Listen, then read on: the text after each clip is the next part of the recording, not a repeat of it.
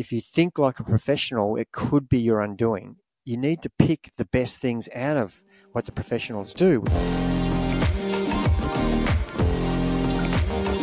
This podcast is brought to you by Trivelo Coaching, where we help triathletes and cyclists like you train smarter to race faster. I'm your host, Jordan Donnelly, and on my left is former Australian Ironman champion and head coach of Trivelo Coaching, Jared Donnelly. In today's episode, Lucy Charles shatters the Kona course record and blows us away with a shock win. Ironmen are rivaling the PTO with a new racing schedule, and we dissect the Norwegian training method to pick out the parts that you can do in your own training as an age grouper and warn you of the parts you should avoid. We can learn a lot from the pros, but we shouldn't always copy the pros. So today, we'll take you through all the do's and don'ts of their training methods and what you can take from it. Dad, welcome back to another episode. Let's start with our normal segment. What are you grateful for? Thanks, George. One of the things that always gives me the most excitement and a real buzz is a new athlete who's finally made the decision to come to the dark side almost and get some structure and some real organised sessions around their passion, whether it's marathon running or triathlon or cycling, and the excitement you hear in their voice when they've actually made the commitment and they've joined the Trivelo coaching group, and they know now that they have got guidance and they are going to see some improvement. And it's almost like relief. They've been stewing on this decision for I don't know how long, and they've reached out, and you can just hear it. I love that from. It's very exciting. It's like, the new kid on the block. It's great. So that's my gratitude. That's a great one. And it is always interesting to watch how long people sit on the fence for or stew on it. And that's fair enough. It can be a big decision, and sometimes it can be intimidating joining a coaching group or seeking some structure. And sometimes the fear is that, you're having to suddenly make yourself accountable. And a lot of us can avoid that accountability for a long time. So you go, fine, if I'm going to sign up, I know that's going to keep me accountable. And sometimes you avoid that. And people do tell us once they sign up that they say they've been sitting on this for 3 or 6 months or potentially 1 or 2 years, maybe listening to the podcast. And then the most common thing that that we hear is 3 to 6 months into the program, they go, "Oh, I wish I did this 2 years ago," and it took a while to get there, to cross that line. But then you go, "Oh, far out, I wish I did that sooner." So it's always funny to watch that, isn't it? I think, look, as humans, we're pretty set in our ways and we like routine, and doing something like this is complete change to what you're normally used to. There's the issue right there. We have anxiety about change as humans. We do. And whether we want to admit it or not, I do as well. And this is a huge change. And, having someone looking at your training and you all of a sudden become accountable, that's massive for people. And for a lot of people, that's the best thing that's ever happened to them, because now they're actually happy that they know they're doing the right sessions and in the right zones, and they're not overdoing it, not underdoing it. And then they start to think, oh, this is what I should have been doing in the first place, and the change isn't as bad. And once we get used to the new routine, you think back to what you were doing before and you think how crazy that was, where you wake up each day and you actually don't have any idea what you're going to do except I'm going to run.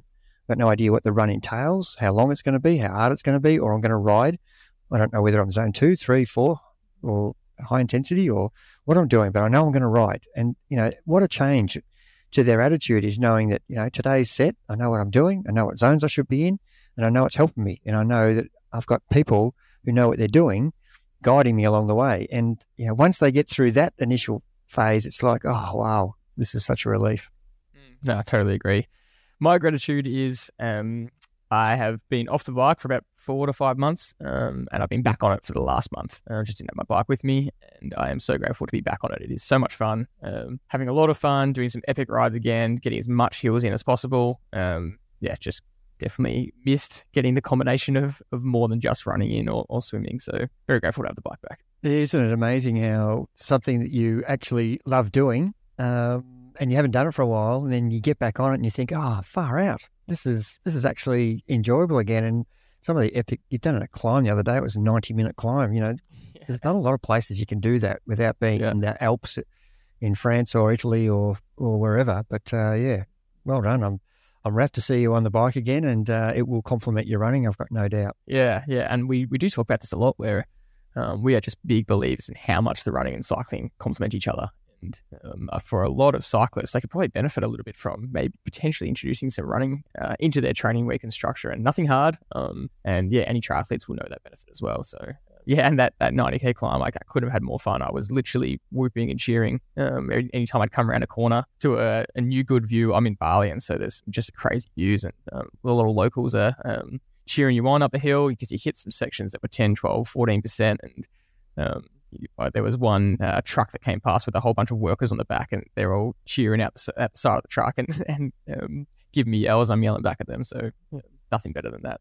Moving on to what's caught our attention. The biggest news last week, and it's been covered a lot in the triathlon world, but we want to talk about a really specific part of Lucy Charles-Barclay's win at Kona. That was epic for multiple reasons. She shattered the course record, which, the times are getting faster and faster, and it's hard to see how they keep getting quicker, but she did it. But the big thing we want to point out, and it has been talked about, but we just really can't understate how amazing this is, and it's the epitome of everything we talk about in this podcast, is that this was she's come second 4 times at this race. That is just so mentally tough and challenging. And she finally, on her 5th attempt, wins it. And with every second place, the pressure builds more and more as to whether it's possible, whether she can actually win it or not. The doubt goes into her head. And she put out a great video a couple of weeks before the race, or the last week before the race, about her preparation. And she talks about that mental toll of always coming second, and that doubt that does come in. And she had a bit of a different approach this year because her preparation had not been ideal, and so she actually took the pressure off herself. And she said exactly what we love to hear. She just said, "I'm not worried about the result. I'm just giving my best performance. That's all I'm going to do. And as long as I execute my best performance, I can be proud of myself. If that results in a first or a second, she's kind of let go of that expectation." And that is just brilliant, strong mindset. And turns out she'd done the work, and it paid off on race day.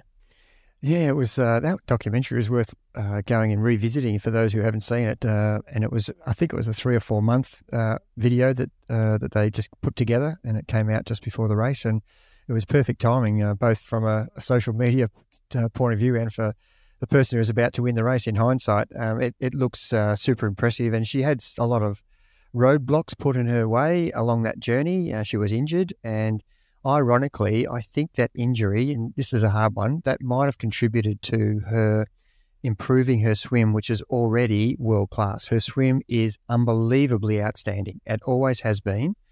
But now she gapped the field. And that I haven't seen that in many races, at a professional level, where one swimmer gaps the field. And at Kona, she from that moment on, she was never out of first place. She won from start to finish. She was first out of the water, first off the bike, and she wasn't the fastest runner, but she finished the race in front. So, she basically led from start to finish. And that's the special part of this result, is that mindset to be out there for so long and doing everything solo. Whereas, on the bike, obviously the other riders have that advantage of having riders around them, where someone can be on the front and you can be paced off someone. That can be a disadvantage if you're riding above your level, but it's certainly it is a help to have other people around you. And the fact that she was reasonably injured, so much so that she couldn't run for a period, she concentrated more on her swimming, and it paid dividends. And I think that was a contributing factor to getting a head start on the field. And they were chasing her all day because she'd improved her swim by an extra 5%, which meant that, she was out the front by herself, and they had to chase. And I think that was, a really good outcome for her.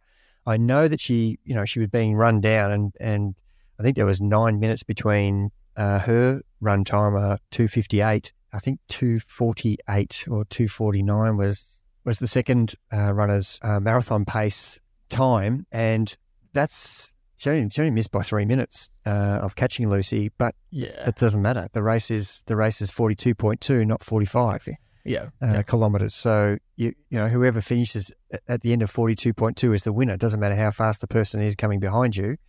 That's the value of measuring your effort across the day. And so with not the fastest run, but she still had enough lead to win by 3 or 4 minutes, which is still a significant victory. And I reckon it's fantastic. And I'm like you. I think it's really the epitome of consistency and sticking at a task and making sure that you do everything you can and leave no stone unturned to get the outcome that you want. And if you do the best you can on the day and it's not good enough, then hats off to the other competitors. They're just better than you. But if you focus on the result and not actually how you get the result, then then that's obviously going to have a different outcome as well. So I think her mental approach to the race was so much better. I'm going to do these numbers, and if someone's better than me, so be it. And look, we saw the year before where she got run down, and it looked like she was going to actually come third or fourth or fifth. And I was super impressed last year with her ability to stay. I think she stayed between 30 and 45 seconds ahead of the chasing runner. I can't remember who it was, who was a really good runner. And Lucy kept that distance the same all the way to the finish and ended up coming second. She wasn't ever going to win that race, but to hang on for second was, she's a tough cookie. I'm impressed. Yeah, and on that note, she had an injury that flared up in the final week as well. I don't know exactly what it was. I don't know if it's been confirmed. It was something to do with her Achilles. But she was in a lot of pain in the marathon this year. And so much so that... Right from the second day. Yeah, she put a photo up on her Instagram, and you could see the swelling in the leg post-race, which shows the damage she would have been doing in the race. But her mindset, her laser focus, and her mental toughness is just out of this world, and that comes through in all her video content. We've been watching her training for years because she's been putting it up, and she leaves no stone unturned, which I think is the most impressive part of the preparation. I also think one thing that might have contributed to this is she's been relatively quiet this year, and we actually mentioned this in the podcast before the race, how there's a lot of names out there, and one name that just hadn't been talked about that much was what's Lucy Charles going to come out and do, because she hasn't raced heaps this year. When she has raced, there hasn't been anything that impressive. She's been dealing with injury, and she's kind of, you'd almost say, been keeping to herself and just been going about her business. But in the background, behind the scenes, when the content comes out, she's been working like an animal, and is the epitome of no stone unturned. And it's almost like, because she was so laser focused on this race, she's just come out and blitzed all three legs. And normally, you're right,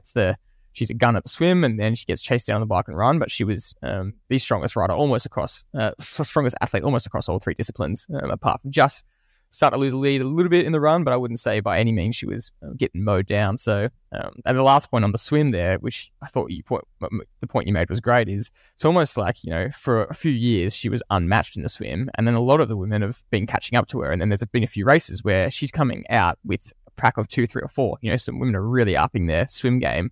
And then she's come back, and this period she's broken away again and gotten a lead on them. So absolutely epic. And I can't get over the mental toughness to come fourth 4 times like that, and the pressure you'd be feeling, and for her to be strong enough to switch the mindset, worry about execution, and then she's world champion.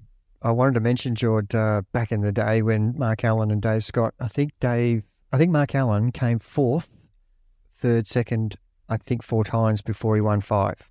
That's another example of someone who's, determination and ability to concentrate and not give up and just keep turning up and changing things that they've done poorly previously, and eventually, winning 5 Konas is only a few people, him and Dave Scott, who have contributed to that sort of style of domination. And, people think that Mark Allen, so he's won those races, but they don't even see the ones that he hasn't won. It's a bit like Peter Sagan in cycling, where he won 200 and something World Tour races, but he comes second also 200 times. So, if you keep knocking on the door and keep turning up and maintain the focus and the consistency in your training, it will eventually turn. We talk about that so much, and it's just, I love it, this other example of it. One other thing I just thought was mentioning, which will be really interesting for next year, and I want to talk about it from an age group perspective, because we always want to look at what the pros are doing, and that's the whole topic of this episode, is the new Ironman formats. They've come out and revealed, they've done this big social media reveal about the 2024 season, and they've been forced to up their game because of the PTO. Because the PTO races are great prize money, great races, all the pro athletes want to do it, great coverage. So Ironman are either going to get left behind or change their format, and that's what they've done. And they've created a whole new point series. There's 17 races over the year, 70.3s and Ironmans, and pros will get points per race.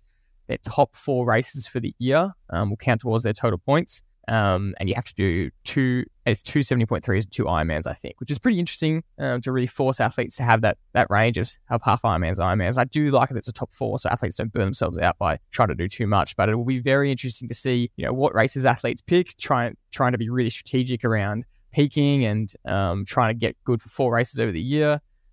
trying to see who's going to enter each race. That'll be really interesting because you go, well, if there's a weaker field, I'm going to get myself to South America or something and race there. Whereas if the Australian race is absolutely stacked, you might not want to race there. Or is the World Championships your A race goal and you don't really care about the Ironman points? There's going to be so much at play next year. And I think it makes every race on the calendar really important because there's going to be pros turning up to try and maximize their points. And it's something like first place gets 10 points and then after that, there's some sort of system around second down to 10th plus timing gaps, to first place, that kind of thing. So very interesting. That combined with the PTO character makes for some great racing, and I'm really looking forward to it. But I think from the age group perspective, it'd be really good to learn to see how the coaches and the athletes plan next year and see how they approach their training blocks, their training structures, what they change. I think we're going to see a lot of innovation and potentially new potential training methods or race peaking methods coming out from this kind of format. So I think it's really progressive. Yeah, you have to be quite flexible, don't you? And if finance is driving you, then you're going to be very strategic in what races you select, because if your livelihood is determined by the success you have in races, then you will be doing your research on who's going to what races and can I get the points that I need to get the income that I'm striving for, or is just the competition you're after against putting yourself up against the best. And that's a bit of a dilemma for every professional triathlete. You still have to make a living, but you want to be peaking for the biggest races in the world. And the biggest races in the world have generally been, at the Olympics is the Olympic distance race. At the World Championships, it's the half Ironman and Kona. And, and you've got European Championships. Now we've got the PTO where they've got their own versions of, the Asian Championship, the USA Championship, the European Championship. And so, the prestige of all these events, you can't be doing them all. So there's a real dilemma being thrown out now that athletes, and it's a really good dilemma to be in, by the way. The more events there are for athletes, the more opportunity they are. And what's the difference there? Well, at the championship races, you would imagine that every one of the best triathletes in the world, male and female, are at that race. And so that's where you're going to get perspective of where you sit in the world. And that's how it should be. A world championship should be, where do I sit? Am I the 35th best female triathlete, or am I the best female triathlete? And if you go to, all the races that go throughout the year and you win 3 or 4 of those races, but you come 35th at the world titles, that's going to tell you something about, you either had a great day on those other days or the competition was really low. And so that's going to be hard to see who really is in the form, isn't it? Because with so many races available and, you could have potential of 30 or 40 winners over half Ironman and Ironman throughout the whole season. And you're not really getting a gauge as to who is actually dominating. And there will be some people obviously who will do that at the pointy end, and they'll win their races, but they can't be at every race. So there'll be other pro triathletes who are stepping up and getting the success, which is, I think, a fantastic thing, and will encourage younger triathletes to turn to triathlon as a potential career. We want the sport of triathlon, and would love marathon running to be the same as it is as a cyclist. There's a lot of depth for cyclists to make a good income, not a lot for marathon runners and not a lot for triathletes, although it is improving. So it's a good thing. Yeah, for sure. Yeah, and it's the prize pool is that incentive. Ironman announced a massive prize pool of $2 million. I think it's first, second, and third get 300 or 400,000 spread among them. The top 10 get paid out decently well. After that, it's pretty thin pickings, but so be it. That's the nature of professional sport. But that combined with the PTO money, there's a lot of money in PTO as well. So across both organizations, there is chances for athletes to make some coin. And we saw a lot this year where a lot of underdogs would come to races and dominate and beat some of the main guys like Lionel Sanders or Gustav or Christian, or across both fields, men and women, because maybe these pros were overtraining. Maybe they were doing too many races, and then someone else would come in super fresh and have a really good day out and get some prize money for it. So yeah, it's pretty exciting. And last point on that note, in terms of popularity in cycling, you just reminded me that Thibaut Pinot is kind of on his last couple of races, or maybe he's done his last race, and some great footage came out of I think it was Lombardia, where he comes up a climb and his hardcore ultra supporters were all waiting there, and there was 100 of them, all with flares and whistles and horns, and he comes around and they just surround him. They basically stop him riding, and he's just laughing and that's what cycling is in Europe. It's just so passionate, and it's almost like a soccer game or a footy game. It's even more so, and I just thought that was great to see, and we love that passion. They're the frantic fans, and literally they were pushing him up that 200 meter section, and they were chanting songs. And he's such a charismatic cyclist, and he wears his heart on his sleeve. You can actually tell every time he rides whether he's actually hurting or happy. He's been one of the riders that I've loved to watch because his mental. His mindset is kind of dictating the outcome. Every time I see him race, I can say, today Pino is on, because he's got the right attitude. And other days you can see him throwing his head around and waving his arms, and you can just tell it's going to be a bad day. And that's what I love about him, because he tells you how he's feeling all the time on his bike. It's great. It reminds me of the other French guy, which I can't think of his name. Thomas Voeckler. Voeckler was similar, and oh boy, was he an entertainer! It was worth watching him just for the laugh. Well, I think Chris Horner ripped into Thibaut on one of the Tour de France stages where he was in the breakaway a few times in his last Ferrari, and he was just riding a bit like that, a bit reckless and a bit like an idiot. And the other guy in the breakaway just sat behind, didn't pull a turn to the top, and then just sprinted past Pinot. And Chris Horner's going, I know that's your personality and that's how you ride, but you really messed that one up by riding like that. You just carried this guy to the top of the climb, and he just sprinted around you. So.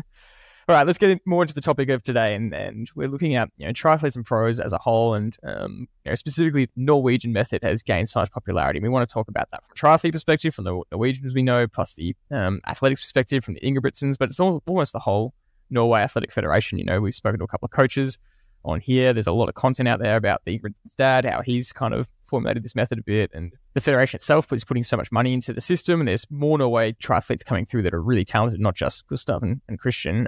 There's more than just the Ingebrigtsens. There's the 19-year-old kid just ran insane 1,500 meter times at the back end of the Diamond League. So as well as all the pros that are putting their content online, we're seeing we're getting a lot of access to a range of data, a range of training styles and programs. We want to look at, what are they doing and what can we emulate? But more specifically, what do we not need to copy and what do we want to stay away from? Because age groups have to train very different to pros. And ironically, on the Ironman post recently, when they announced their big prize pool, I saw a comment of someone saying, will the age groupers start getting prize money? Like, is any of this going to age groupers or just pros? And I personally could have disagreed with that comment more. I just don't think that these are in a bad path. Age groupers aren't regulated, potentially aren't tested, or definitely aren't tested. It just creates a whole bad stream for amateur people to start competing for prize money. I think that just leave that to the pros. Age groupers are doing it for the love of age groups, even though the age group times are getting insanely fast. It needs to be left completely distinct.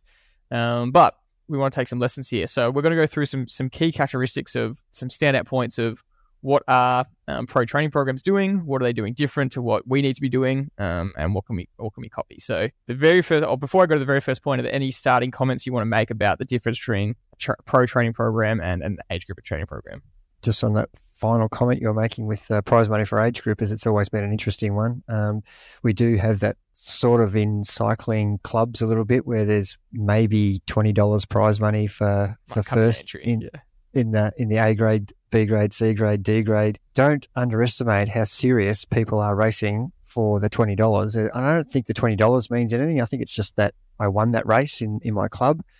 So I think the money is not really the incentive, even though, it's clearly not the incentive, because most club prize pools are just covering the entry fee. So it's not about the money. It's about your performance. And I think that's where age group should stay. And we don't want it to be like a pro event. I think it's a personal performance. And whether you're running a marathon or a triathlon or a cycling race, your outcome is determined by your performance, not by your finishing place. And if your performance is good enough, your finishing place will be adequate for what you're trying to achieve. And, take cycling, for example. It's one of the rare sports where you could be the best dominated rider in that race and not even get on the podium because of tactics. Whereas as a marathon runner, it's generally the best runner, or a half marathon runner, the best runner, the fittest person, the person who's well tapered and well trained will perform generally. Same as a triathlon. Mostly the person who is well prepared will perform on the day.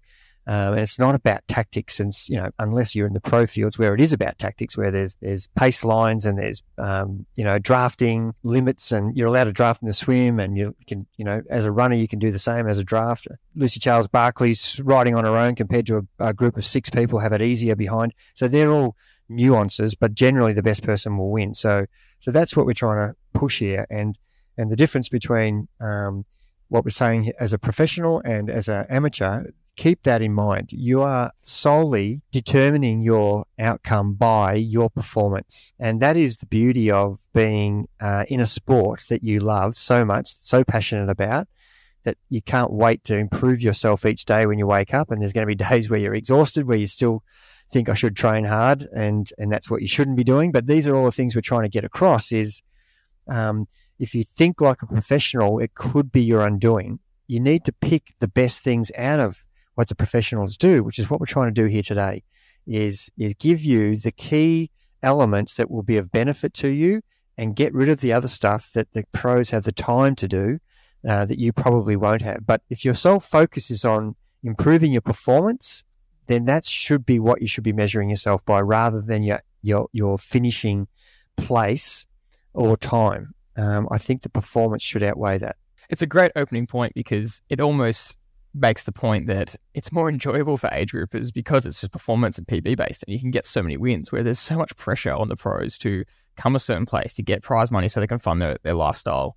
That does make it tougher. That makes it, it's really mentally taxing on the pro athletes. So yeah, from an age group perspective, you get to soak up the wins like you're on the top podium. And you've had plenty of conversations. I mean, even last week in the Melbourne Marathon, of people saying to you, I know I'm coming 617th in the marathon, but they've done an 8-minute PB and they're more chuffed than it feels like they're standing on the top step of the podium just from that PB performance. And so that's what it's all about. So I would add, Jord, that, some of the pros could take, like we're trying to pick the eyes out of what the pros do to get our age group or the improvement they want. But if the pros didn't focus so much on the outcome, they still would probably have better results. If they concentrated on their performance, then the result will take care of itself. You've heard me say that since you were 8. If you perform well in the actual moment, concentrating on the moment, take a 3K cross country. It's broken down into the start, the middle, and the finish. And if you're controlling yourself in that 3K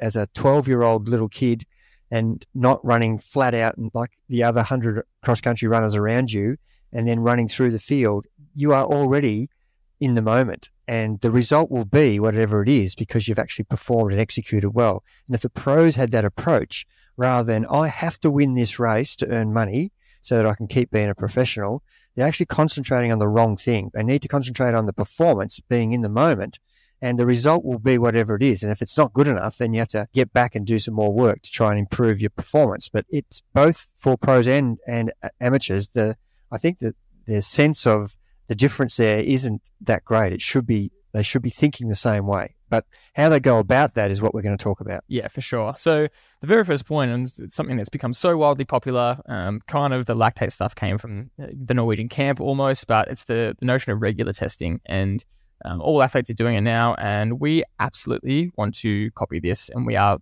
massive proponents of regular testing, and that doesn't have to just limit itself to lactate testing and VO2 max tests in the lab, although we've probably shifted our mindset on that a little bit. So we used to probably say, like, it's not necessary, but it's really helpful. And if you want to do it and you want to spend the money, we would advise it. To now where we're saying, if you really want to improve properly, that's one of the best things you can do. Get as accurate data about yourself as possible. So look, it is an investment, it is money, but we think it's something that's definitely worth the money. But you don't have to do it to be able to test yourself regularly and improve. We field tests, FTP tests, regular time trials. We are absolutely proponents of this and think this is what all age groupers should be doing. It's the next step, though. For those people who don't have access to that, the testing regime that we already have in place is absolutely adequate. But the next level is to find out exactly where your zone 2 heart rate and power is on the bike, and in finding exactly, just through lactate testing, what your LT2 is, and that's your threshold. So when it comes to the coach telling you that I want you to ride nothing today above zone 2, and immediately I know from my lactate testing that my heart rate for that is 135 and my power is 225. I'm going to keep that in the forefront of my mind for that whole session. That's what I'm concentrating on, not letting my session go above those two numbers. And why is heart rate so important? Because you could be at a hot temperate climate like you are in Bali, and 225 could actually be 155 beats per minute instead of the 135 where you were tested in the lab. So that's why we need both. So 135 heart rate is really important in a hot temperate climate compared to someone who's training in the winter. So I could be, sitting on close to 225 for 135 heart rate beats per minute where I live. And as soon as I go to Queensland, which is the northern part of Australia, I can't ride it above 180 for that 135 beats. So that's why that lab testing is really crucial. And I think that's the next step. And if you've got access to it, you should be getting yourself tested not as regularly as you do for your training blocks that you're doing in your program over a 16-week period, but do it at the start of the program and then try to do it towards the end of the program to see how much you've improved and where your numbers are. But you'll be knowing that anyway from the testing you've been doing in between. So it is really an important aspect of measuring how your performance is going. And it will always be determined by what's been happening in that period. Have you had a consistently good training period, or have you been injured, or have you been sick? And they're the things that you need to take into consideration. And that's why your performance will be either up, down, or the same. Expecting to improve just because you're 8 weeks down into a training program, you've got to look at what you actually did in that 8 weeks before you could actually categorically say, well, I expect to improve this amount. And they're the things that people really need to take into consideration. The next characteristic you see in a pro training program is high volume. They are just able to train 20, 25, 30 plus hours a week, and they're taking it to absolute extremes. And that is something that we have to understand. That's the pros' lifestyle. They are literally training, recovering. It's eat, sleep, train, or eat, train, sleep, whatever order. They're just doing that on repeat. And we see, footage of the Norwegian training camps where they're literally doing that 3 times in the day. They're waking up, getting food in, doing their swim session, getting food in, sleeping, waking up, doing their bike session, eating, sleeping, waking up, doing their run session, 3 times a day. That is their lifestyle. And we just can't replicate the volume. You might have some periods off where you aren't working, you're on holidays or something, and you want to increase the volume, but we've done podcast episodes on why that necessarily isn't the best idea. This is something that we just go, look, given majority of age groupers' lifestyles and working and family commitments, you don't want to try and replicate that, and more volume isn't necessarily better. There are so many good examples of training sessions that you could do to help yourself improve, and it doesn't just mean more volume.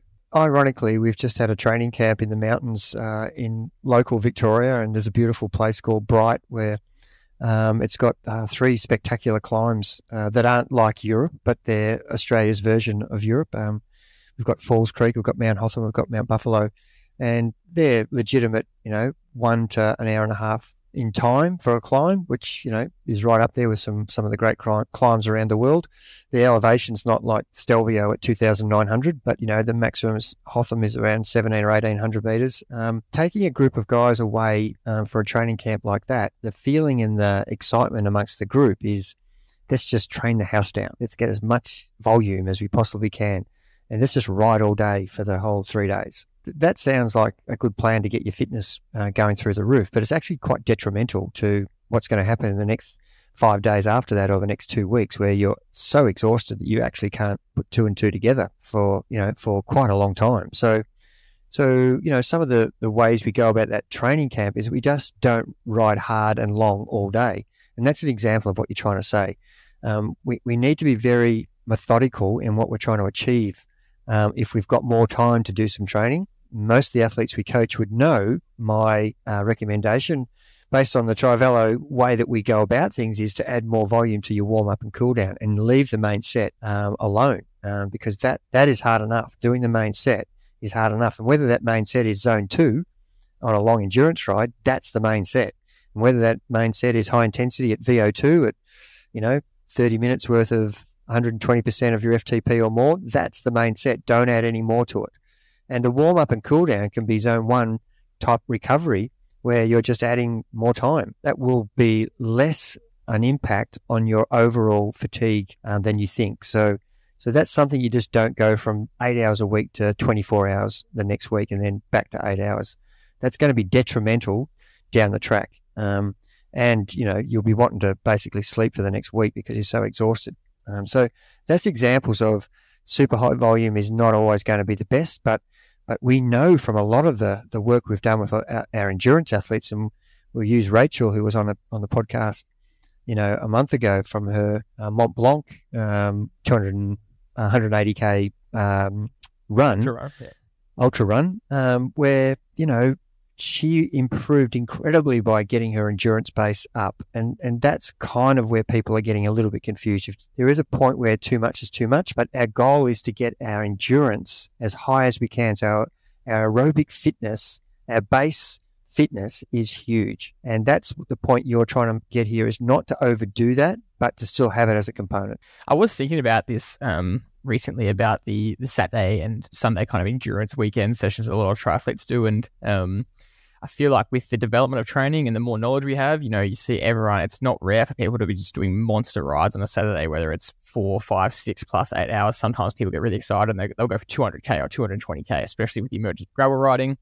And I feel like, and you can correct me if I'm wrong, I want to know your opinion, is that's become a lot more common and a lot more popular because everyone's seeing each other on Strava and way more than it was 5, 10, 15 years ago, even among age groupers. And the bar just keeps moving up and up and up. And there is a point I was thinking where it just gets a bit ridiculous because, especially when your body's not used to it, I know that if I jump into a 4 or 5 hour bunch ride when I'm not fit for it, I spend the next 5 to 7 hours recovering, and that's not what your Saturday's supposed to be. That's not what your training program is supposed to do to you, where you literally, I'm just eating and sleeping and lying on the couch for the next 5 to 6 hours because I can't function. I can't do anything else. And so that's obviously when you're unfit. The more you get used to it, the more frequently you do it, the easier and better you recover. But definitely is a funny kind of phase we're going through now where it's people keep trying to one-up each other, but that can't go forever because you'll cross that line and you'll be doing too much endurance.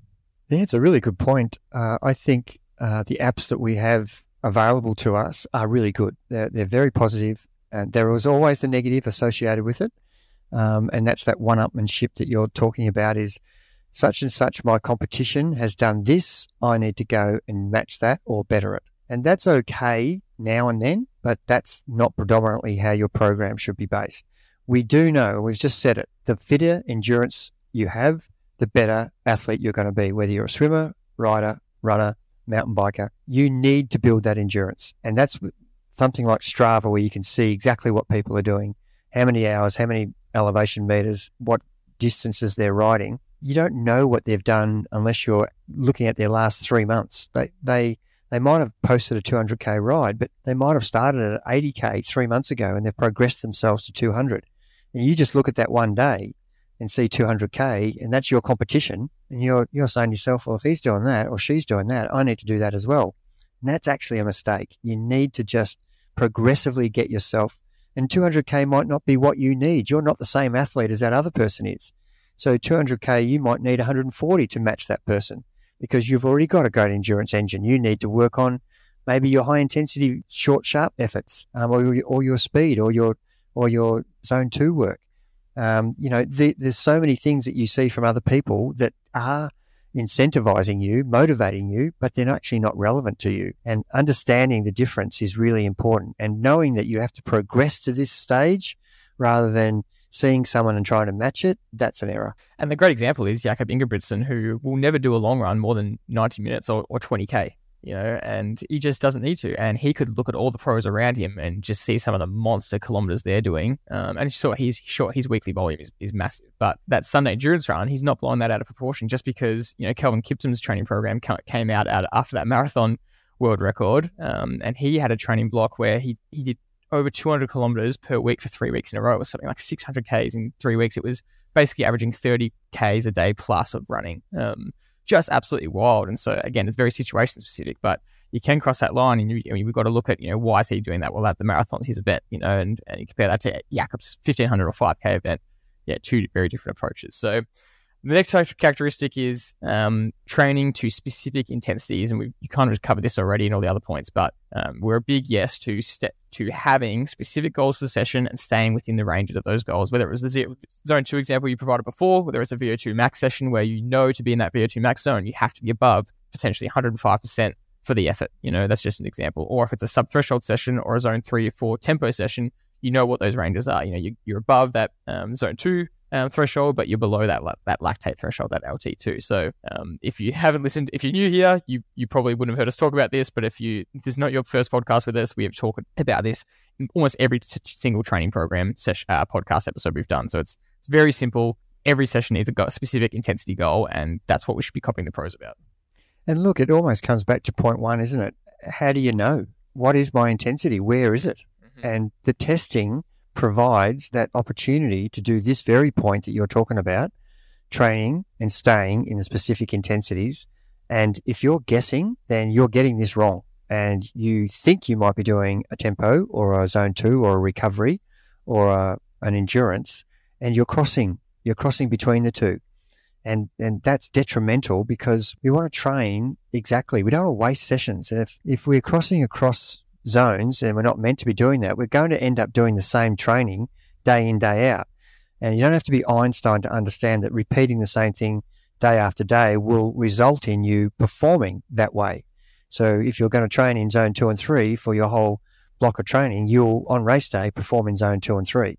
And your ability to train above that is going to be very limited unless you've done some overload training in that period. As humans, we'll be very good at what we train at. So if you're a guy who does a lot of running at high speed work, when you come to do short, sharp efforts, you've done a lot of that. In a race where someone surges, you'll be good at covering that.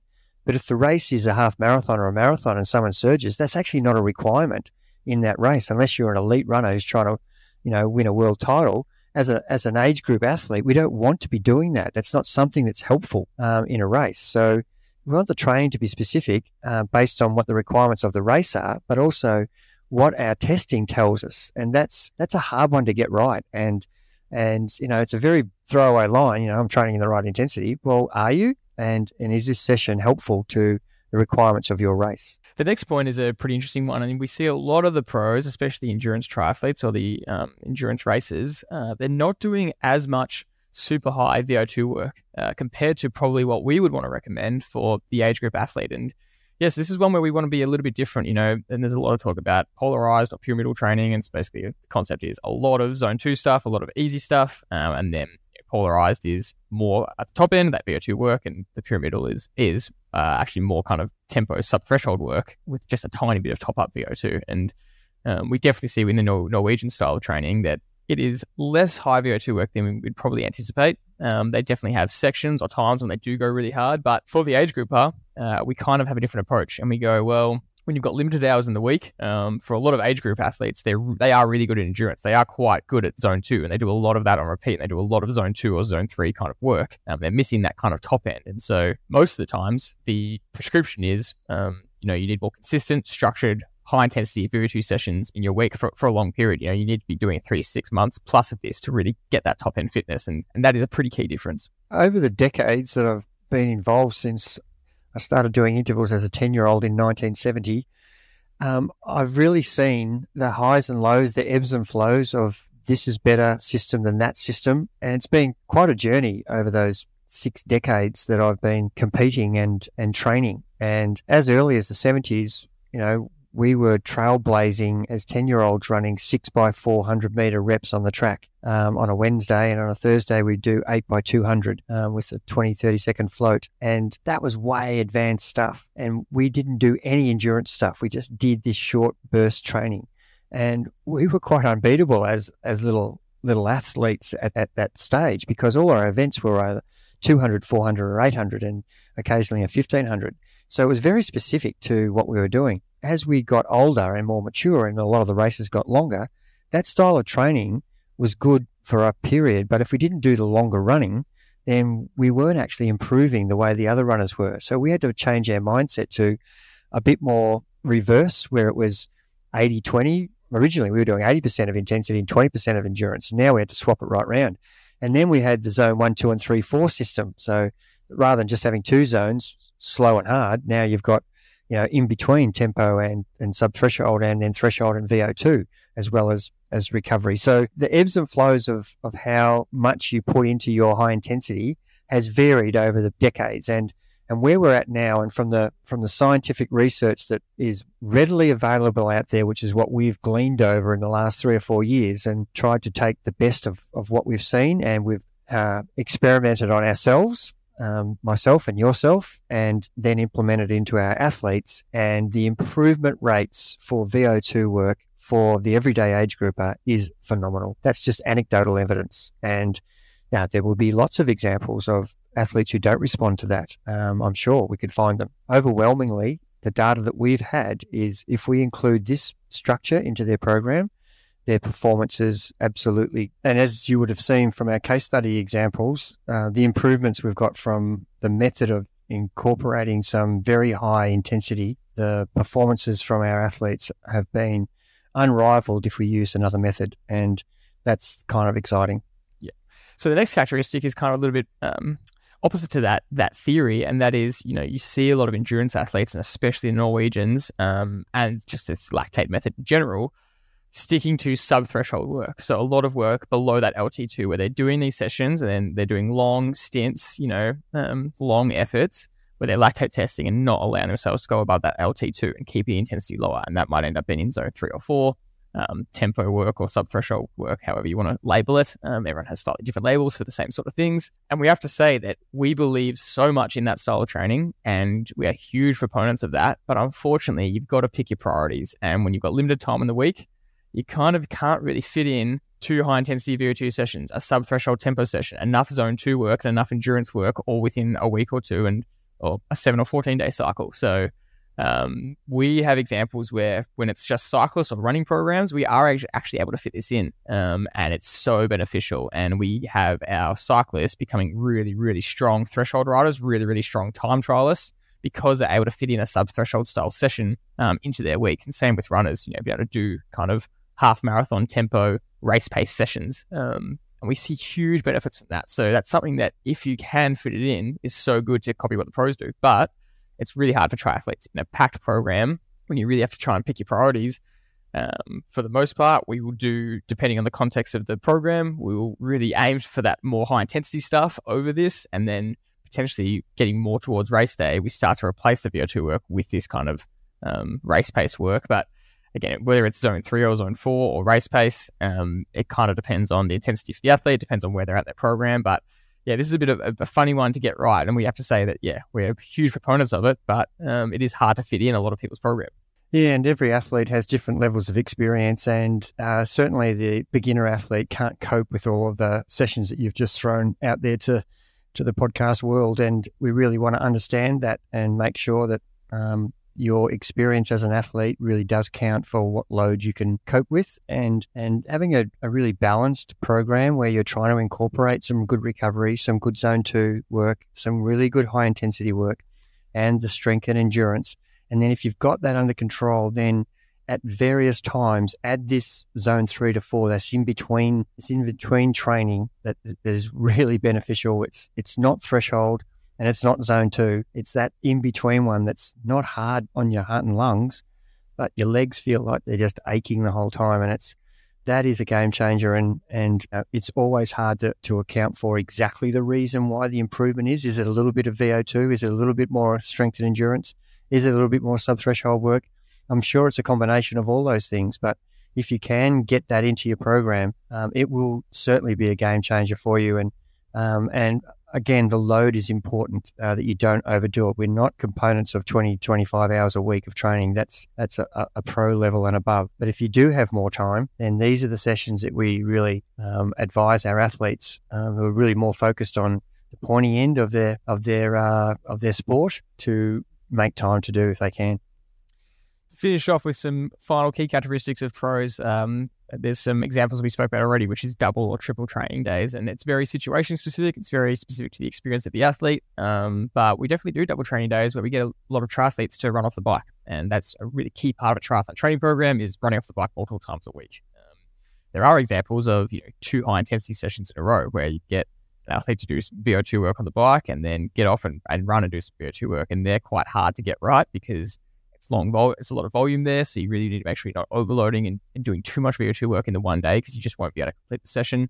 There are examples of triple training days that the pros do, where, like we said before, they're swimming, riding, and running in the same day. And in a minority of cases, triathletes can attempt that on maybe a weekend where they're trying to emulate a race day specific session.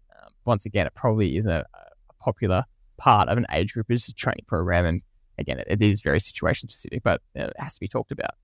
Some other key parts are altitude training camps, so popular with the pros. Again, if a age grouper can do it, like we just had with Tour of Ride on the weekend, it's going to be helpful, but it's one of those extra things that is hard to get right. Same with heat training camps. It's becoming very popular among a lot of pro training groups, and it just comes down to the situation, the person specifically, where you go, it's that. And also the protocols around that haven't actually come out yet in terms of what specifically the Norwegians doing, what specifically these pros doing on their training camps. And there are more and more programs coming out where people are getting access to that information, but the protocols around that, both altitude and heat training camps, are still very unknown, and it's not solid about what specifically is the best thing for an age group to do. And the last one, before I get your comments on all these last final ones I'm just throwing out here, is hills. We see so many pro athletes just incorporate hills into their training program, strength training, endurance-specific strength training. Every pro cyclist basically moves to Andorra to train in the hills and do all their training there. So that is just a big yes from us. The more hills you can get in, it's only going to be beneficial for you. So any final thoughts on those last ones I've just thrown out there? No, all those things are certainly right in the pros' basket, aren't they? And if you can take some of that stuff out of their basket and put it into your own training as an age grouper, you will definitely be benefiting from what they're doing very well. And they're not going to do these particular styles of training if it doesn't work. And, we've got some of the best scientific brains in the world in charge of thinking of the pro cycling teams or the Norwegians. They are researching this, and to be fair, they're researching because they're trying to find a better way. And they have said on our podcast that we don't actually know exactly whether this is the right or wrong way, but we're learning. And with every athlete's performance, they learn some more about what worked and what didn't work. But generally, we know that altitude training, we know that heat training, we know that regular racing, we know that doing endurance work, training back-to-back sessions. We know that running off the bike for a triathlete. We know all these things are going to contribute to an improvement. We know that strength and conditioning training. We know that good sleep. We know that the nutrition is key to our performance. If you do a lot of those things well, you will continue to improve your performance on a daily, weekly, monthly, yearly, and in some cases over the decades, even though you are getting older. That it is remarkable how many older athletes are still matching what they could do 15 or 20 years ago. And that's the exciting part.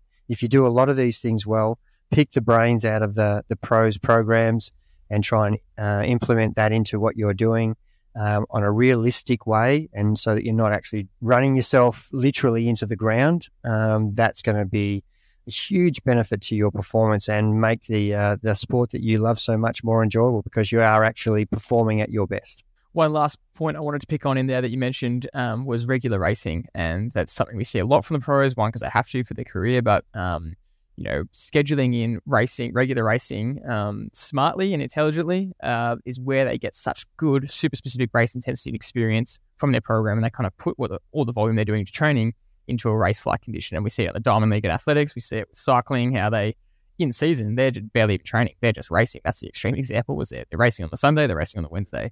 And then for triathletes as well, whether it's endurance athletes are going and doing Super League triathlon and getting heaps of intensity from there. Just unbelievable high intensity VO2 training for them.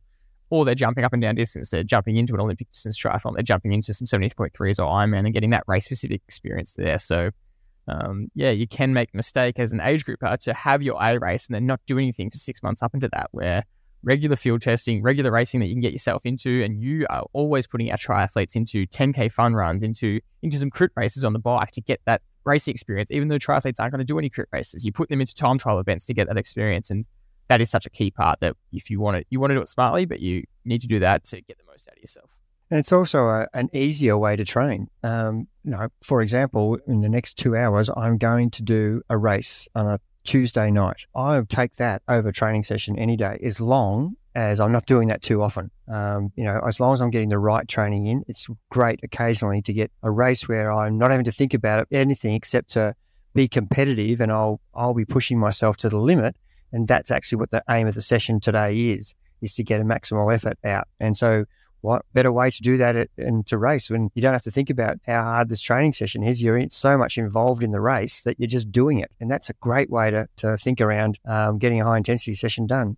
But there are too much of that causes you not to improve because you're not getting the specific high intensity that you should be. But having a filter of that throughout your program is really much more beneficial than just training and then turning up to one race. In some exciting news to finish off with, we're actually doing a little bit of a self-experiment with one of our top athletes, who this athlete has a little bit more time to train and can fit a bit more volume into that week, and that are at a very high level already. And so we're doing a bit of the real intense Ingebrigtsen method with them, where they're doing some double training days, a couple of days a week, where it's that double threshold day. So it's less high intensity VO2 work. They've done plenty of that. They've got that experience, and now they're doing a block of some of those double threshold days, and we'll keep you updated with how that athlete goes, and attempting sort of to really copy what a pro can do, even though they are not fully a pro, but we've adjusted the volume to make sure it's the exact same amount of volume as what the pros are doing, but we've changed that intensity a little bit, so we'll keep you updated on that self-experiment. So thank you very much, as always, for listening to another episode of the podcast. We hope you've enjoyed it, and we'll see you on the next one.